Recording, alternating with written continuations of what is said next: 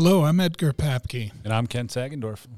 Welcome to True Alignment, True Alignment Podcast, where we have conversation about all things alignment. And as always, we're coming to you from the Innovation Incubator in the Anderson College of Business and Computing at Regis University in Denver, Colorado. Welcome to all of you out there. And as we like to share with you all thoughts, questions, comments, anything at all regarding alignment and what we dialogue about here in the podcast, please share your thoughts with us, and we'll respond to you in the best way that we can. Yeah. Live audience today. Thank you for being here. And we'll see if any questions come out of the live audience. We're planning in the future on broadcasting from the Student Center right along Big Common here in a beautiful campus of Regis University down here in Denver. It's just absolutely gorgeous. For those of you that have been out here, you know how beautiful this campus is. So our conversation today is really intended to take a look at really what is the journey to alignment and what does that look like. And under the idea, and we were talking about this right before we started the podcast, is this idea of how difficult at times the pursuit of alignment and being in the journey can be. And the idea that it's not always easy being me or being you. It's not always easy to be ourselves and to be aligned and to experience life through this lens of at times being fearless and being able to confront our fears and find our path to alignment. It's really at times about making difficult decisions about the choices that we have, about relationships, relationship to ourselves. So Edgar, you're all business today. You're right into it, right? No chit chat and small talk here. Well, it's something that's interesting is last Saturday I turned 65, and the big question that came to my mind is what am I really going to do with the next 30, 40 years of my life? Yeah, we were planning to sing you happy birthday, but no one wants to hear that. But happy birthday. Including me. Including you. Thank you very much. Uh-huh. You know, every Monday, we meet for a little while before we get on the air, and we have a conversation about what's going on in life. Yeah. I was sharing a little bit about my daughter's journey to choosing a college next year. You were sharing about a neighbor that lost her husband. Yeah. Dear Andy, a next door neighbor who, remarkably, he had been. Ever since they moved into the neighborhood and moved in next door, became our neighbors, he'd always struggled physically, always walked with a cane, and some days he looked like he was doing better than others. And remarkably, always kind and thoughtful, and never seemed to let on if he was having a bad day or not. He just kept at it. And I think my memory of him will be, along with the kindness and thoughtful manner in which he engaged others, remarkable depth of courage that must have guided and helped to align him to who he was. Yeah. So I'm sorry. Thank you. You were sharing a story. And we'll make the connection between choosing colleges and death of a neighbor here in a minute. But you were sharing the story of so what do we do? How do we support Anne? And what do we do? You want to share a little bit of that story? Because this is really where this conversation came from today. Yeah, because we don't really know.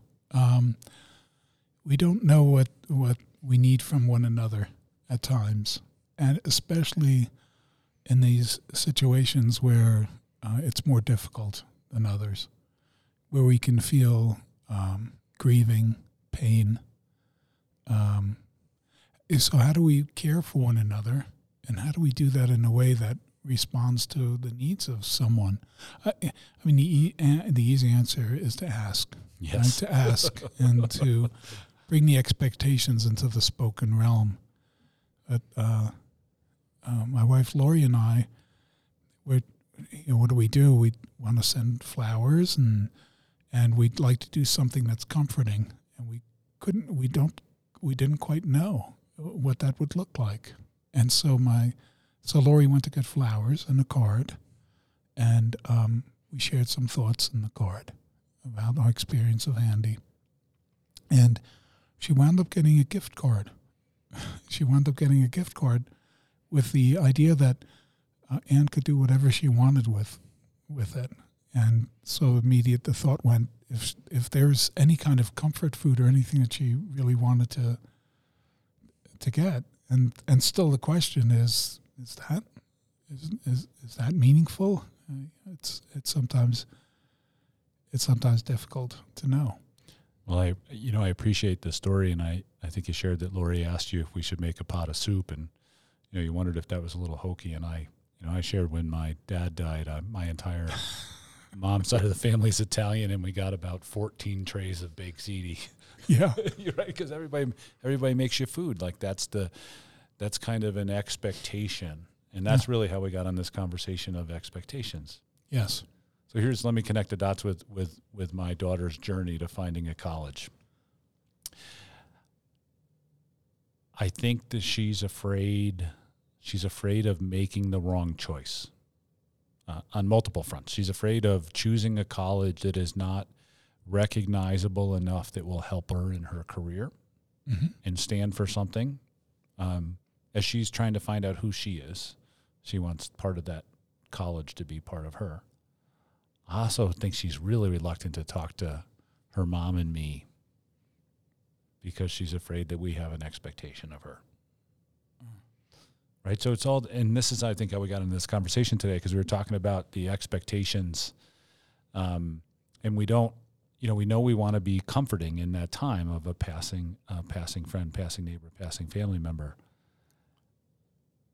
But I think it gets confusing. Like we want to say, we see this, we care for you, we're here for you. Yeah. We want to help comfort you. And then the conversation is, but what do they want and what do they expect? Yeah. And that's really, I think, part of how we got into this conversation today was the idea of, and that's why we said, it's not easy being you or me, because there's a little bit of a disconnect at times that we experience in our lives. Yeah, and the disconnect is, I think we've already described it during one of the previous podcasts, as the stick figure. And you surround yourself with all the different messages around expectation. And so much of our lives, and what can cause a tremendous, I think, tension internally around the expectations that we set for ourselves. And what can get in the way of alignment is this idea of trying to please others. Whether you might even think of it as codependency or just the idea that we let go of ourselves to a certain extent to please others, because we know the messaging of pleasing others is that we're good, and that makes us feel good. Unfortunately, that's not always in alignment to what we really want.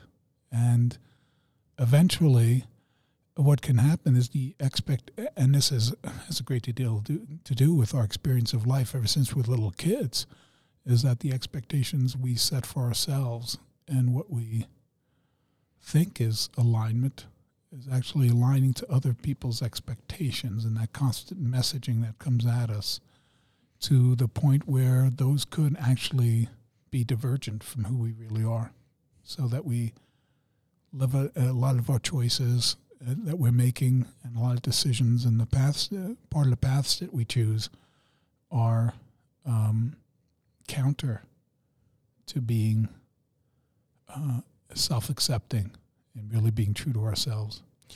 Yeah, it's interesting because the way that we're presented with an idea that it's heroic. It's heroic to align to self, right? Somebody resist all of these things, right? I mean, who could we point to as examples of how heroic this is, right? I mean, in business, maybe a Richard Branson or an Elon Musk, right? I mean, all these messages that, this is not how we should do things, but they're successful. So we point to how heroic those efforts are to kind of be your quirky, unique self. Yeah. And that they're often tied to whatever our definitions of success are. So that when we get up in the morning and we pursue different goals and objectives in our lives and in our businesses and in our work, how if being ourselves is tied to different definitions of success, how aligned are those definitions to who we are? Or is it just, again, in the context that we're in, the definitions that others present to us? Yeah. Edgar, you were teasing me a little bit today when I came in. And this has happened. My life. And I've teased you? Well, yes, that's happened also. But, my life here at Regis, the commentary about what I wear on a day-to-day basis, it's just always been kind of funny. And so today you're like, hey, Ken, what are you dressed up for? Yeah. Yeah. A nice pair of really dress slacks and a really pretty nice shirt. And it looks like it's been pressed. Yeah. Starched on the collar. So you just got the message from Edgar what I normally look like. Well, typically, all right. Comfortable pants, if not jeans. Typically, you're wearing a vest of some kind because that seems to be your trademark. And you were out of the norm today. You are, and it's really interesting because as I saw you, I thought to myself, well, now he looks like kind of everyone else that's kicking around here, and that uniqueness that you carry, that uniqueness and outgoing nature that's yours, just wasn't as evident in your appearance. And it just struck me as is that the real Ken? Constant battle, right? I mean, I'm trying to figure out who the hell the real Ken is, frankly. And, this idea of what I expect for myself versus, what others expect of me, right? I mean, whether I like it or not, other people will treat you differently because you are dressed differently.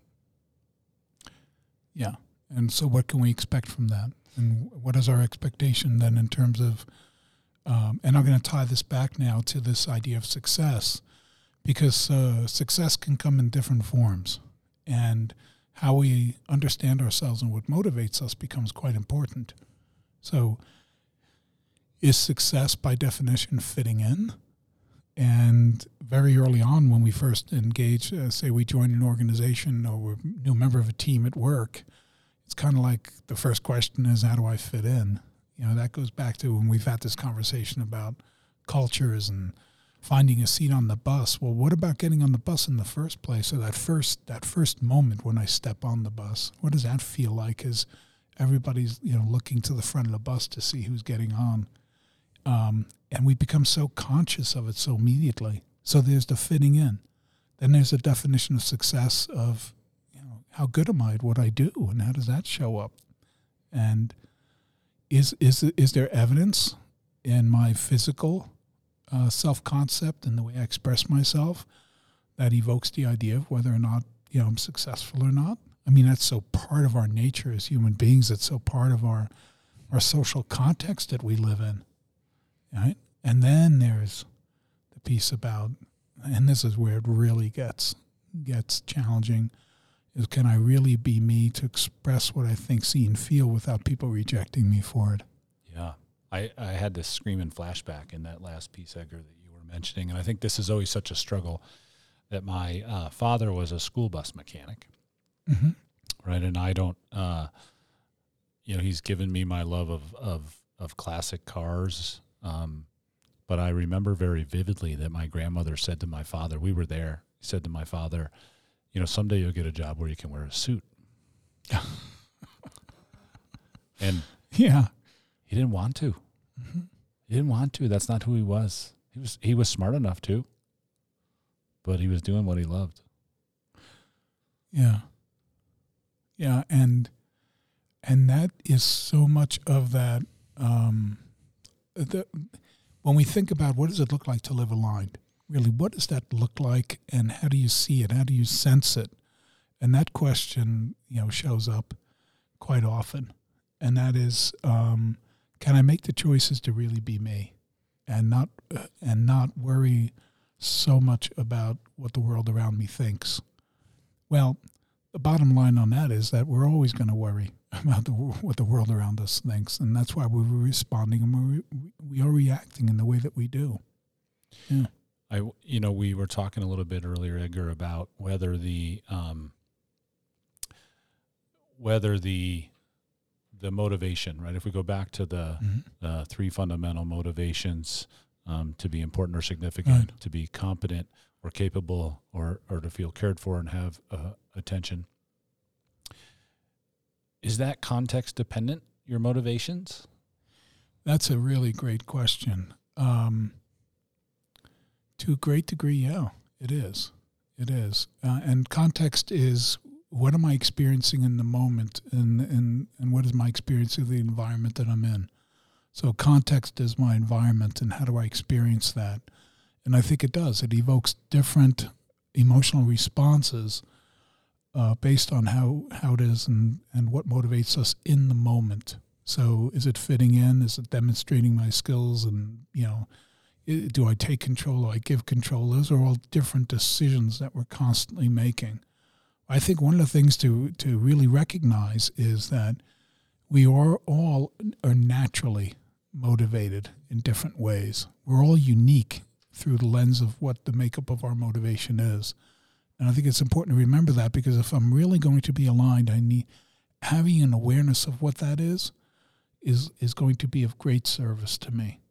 And the reason I say that is, if I'm aware of what motivates me at my core, then I'll know when I'm being triggered. I know when the fear shows up that I'm not going to get what I want, that I'm not going to feel fulfilled because I'm not going to get what I'm seeking.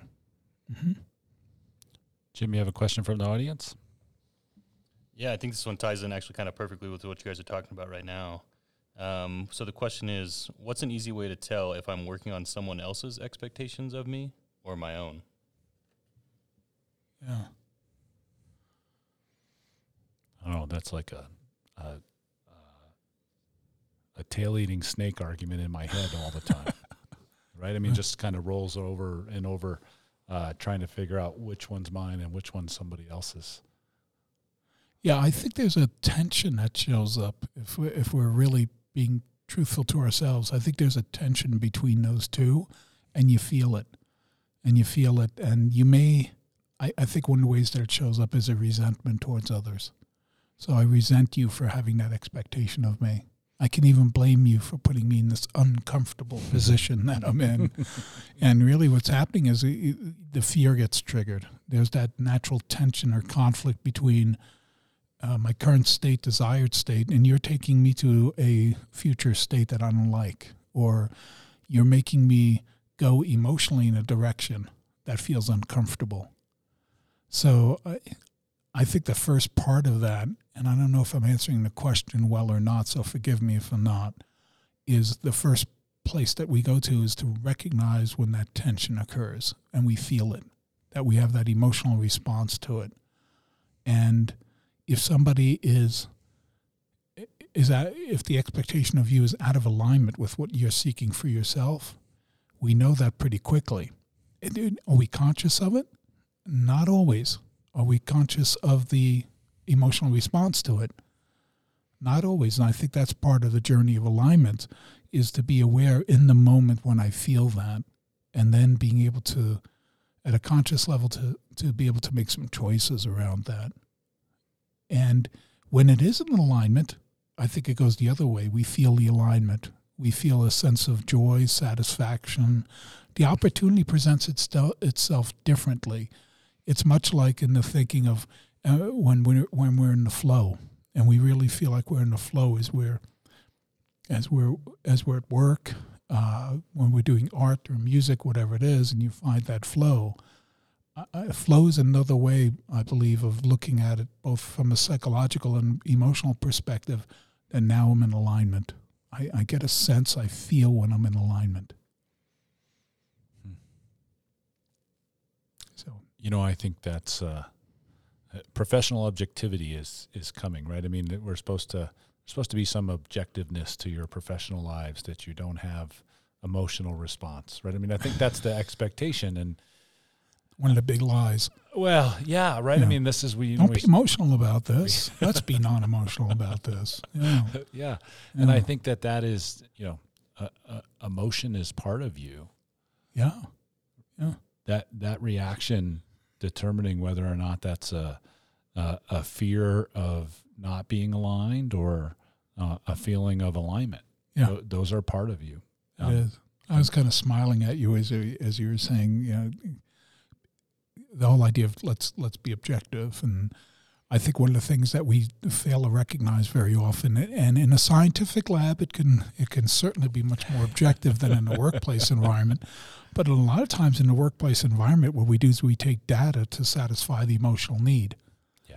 And so what we do is we kind of have this way of bringing together the quantitative and qualitative in this wonderful experience that we call life and work. And so that thought it came to me, and then you come back to, well, I'll use the data or whatever to create some alignment around me, or this is my verification, my proof. And I think we have to be conscious of that as well. Is that the use of data the weapon against fear? Yeah, it is. It goes back to this idea that if I have the data, what I can do is I can remove the doubt, or I can create an argument or present an argument that says that I can get what I want, which is a way of we can create alignment if we're crafty enough. Yeah, or pretend to create alignment, right? Yeah, that's interesting too, and it's wow. You just opened up another door there, which is ever since we're little children, we can be taken out of we have a natural alignment as children, and we let our imaginations guide us and lead us. I mean, that's just flat out. Take the fear out of it, and you can see how that can happen, and how in our adulthood, as life becomes more sophisticated, the fear becomes more sophisticated. And then playing pretend has a whole nother meaning, doesn't it?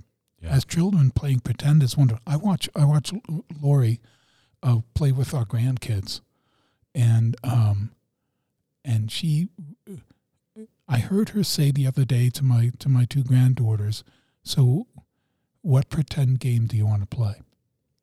And they actually started unpacking it. If you could do that in an innovation lab with adults, it's wonderment. And they just created a world. And the thing about Lori is she joined them in creating and being part of that world. And I was in awe. I was just kind of like, holy cow. And I thought right away, I said, if people could work at solving problems like that at that level, where we could just manifest, a sense of not being inhibited to discover, and then to think about how do we discover the real truth, and we don't play pretend with data. I'm coming back to your comment. Yeah. So you look at it through that lens, and that could be some really powerful stuff, because really what Lori did with my granddaughters was she found the flow. Yeah. It allows you that discovery. Yeah. Yes. I mean, there's no boundaries on the discovery. No. Which, Edgar, you and I were talking earlier that that's really one of the keys to living in an aligned way, is to not have boundaries on the discovery. Absolutely. Yeah. Yeah, I agree with you. That's a big piece of it. Yeah. Yeah, Jim's got another audience question. Yeah. Yeah, that one just came in just right timing. Everyone tells me it's all about the journey and not the destination. How do I know if I'm getting anywhere?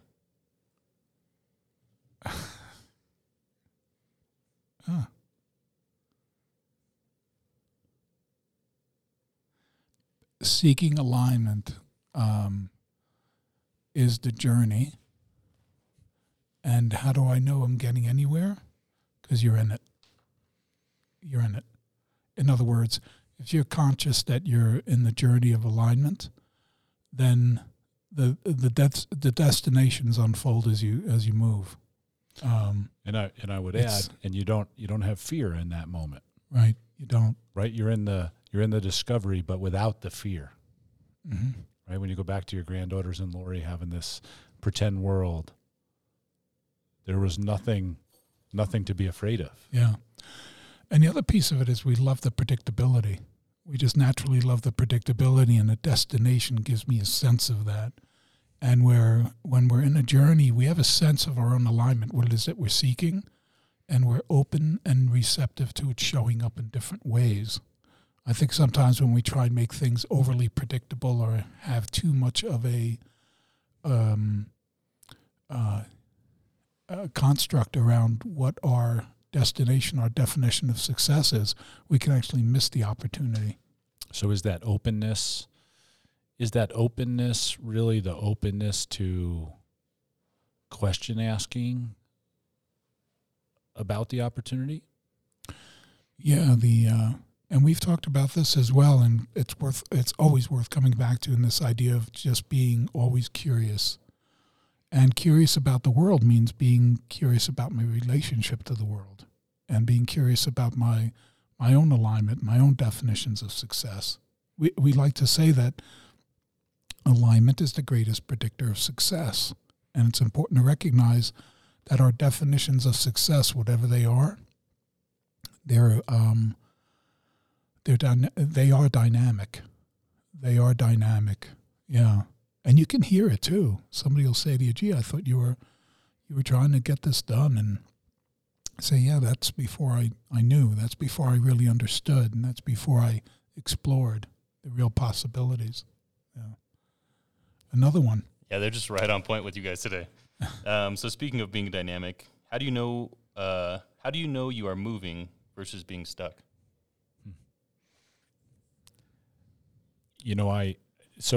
Back to what you were saying before, I think the idea that you continue to ask questions, right? And I was going to make some joke in here about the constant voices in your head.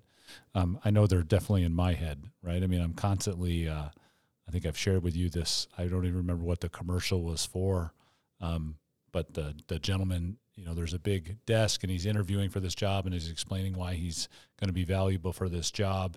And he keeps saying, "Well, Mr. Dumbass, I have these qualifications and I can do this." And the guy behind the desk goes, "It's Dumas." And that's the internal voice I have in my head of asking questions and exploring, and not necessarily getting what I expected, but the exploration part of it. The question is, how can I do this differently or better next time? And I think if you're on the journey, you're asking yourself those questions instead of entrenching in your answers. Go ahead. I agree, and that's where the fear piece shows up.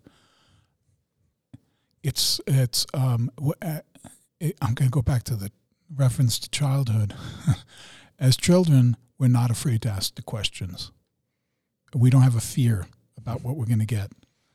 As we progress through life, we begin to have a fear about asking the question because we're afraid of the answer. We're afraid of what we may discover. And, it goes back to the line, movie reference. Ready? You got one? I got one. Say I got two ready to roll out. Here, yeah, you can handle the truth, which, by the way, is an improv line. Yeah, I remember. It's an improv line. Jack Nicholson. I don't even remember the name of the movie. You probably do. A Few Good Men. A Few Good Men. Yes. Yeah. He says, "You can't handle the truth." And it is, because if you're going to ask a question, including a question of yourself, you've got to be open to the truth. I don't think there's any better source of truth about oneself than the questions that explore alignment. Am I really being the person that I'm intended to be, that I intend myself to be? And when we begin asking questions, even if it's a question about something that we do not think is related to us, the bottom line is we're looking for an answer, and we probably have a deep-seated expectation for what that answer is going to provide. And if we're able to understand what that motivation is, that deep-seated expectation, when we become conscious of it, then we can say, okay, I got to know what I'm looking for. Do you know what? I might not get any part of that. The way things start out to play, you can often be deceived. And ways in which you're told the truth can't always be believed. It's not always in the cards you hold and those that you don't keep. It's not always in the path you chose or what it is you seek. And there's just no way of knowing what the next day has in store. You may get less, discover you want more. Ladies and gentlemen, Life. poetry of Edgar Papke. Life. He whips those off every once in a while. I'm amazed he was looking for them on the computer, but they come to him so naturally. You were talking It's 'cause about I have those. a poor memory. You were talking about A Few Good Men reference. The movie references that were running to my mind were, and they're the same story, right? So 13 going on 30, and then the movie Big, Oh, big. right? I mean, Big, right? The big swapperoo with the adult version and the child version, and the child's brain is now in the adult, and just exploring with wonder, Yeah. right? I mean, just having an experience, and really, I mean, we think of children as not having questions, but that wonder, that amazement, that let's see what happens is exactly the right kind of question asking. Mm-hmm. 13 going on 30 is a female swap version. Oh yeah. Okay. Now Right. When my girls were younger, that was one of their faves. And you're going to ask me who's in it, and I'm Jennifer Garner, maybe. Don't know. We got a nod in the audience that said you're accurate. I don't know. Full participation. You know, Edgar, one of the Before you go into it, the thought entered my mind is that how many of us and how many people have you seen the moment that they get to say, I really surprised myself, and what a wonderful moment that can be. I surprised myself. I did it. I did it. Yeah, that's such an interesting thing. As a dad, you know, the one thing I want for my daughters so much is to be confident enough about themselves to try something, Mm-hmm. and believe that the outcome will be okay. Yeah. And to try, when we talk about alignment to oneself, it almost speaks to the idea that we owe it to ourselves to just try. We owe it to ourselves to take the risk, because we know deep down inside, you can feel it, the fear that we question ourselves in the form of conflict. And that means there's a tension there. And if we recognize that tension, then what we can do is we then have the power of choice. So we can choose. And confidence, so much of what confidence really is the ability to choose to take a risk. Confidence isn't as easy as, I know predictably I will succeed.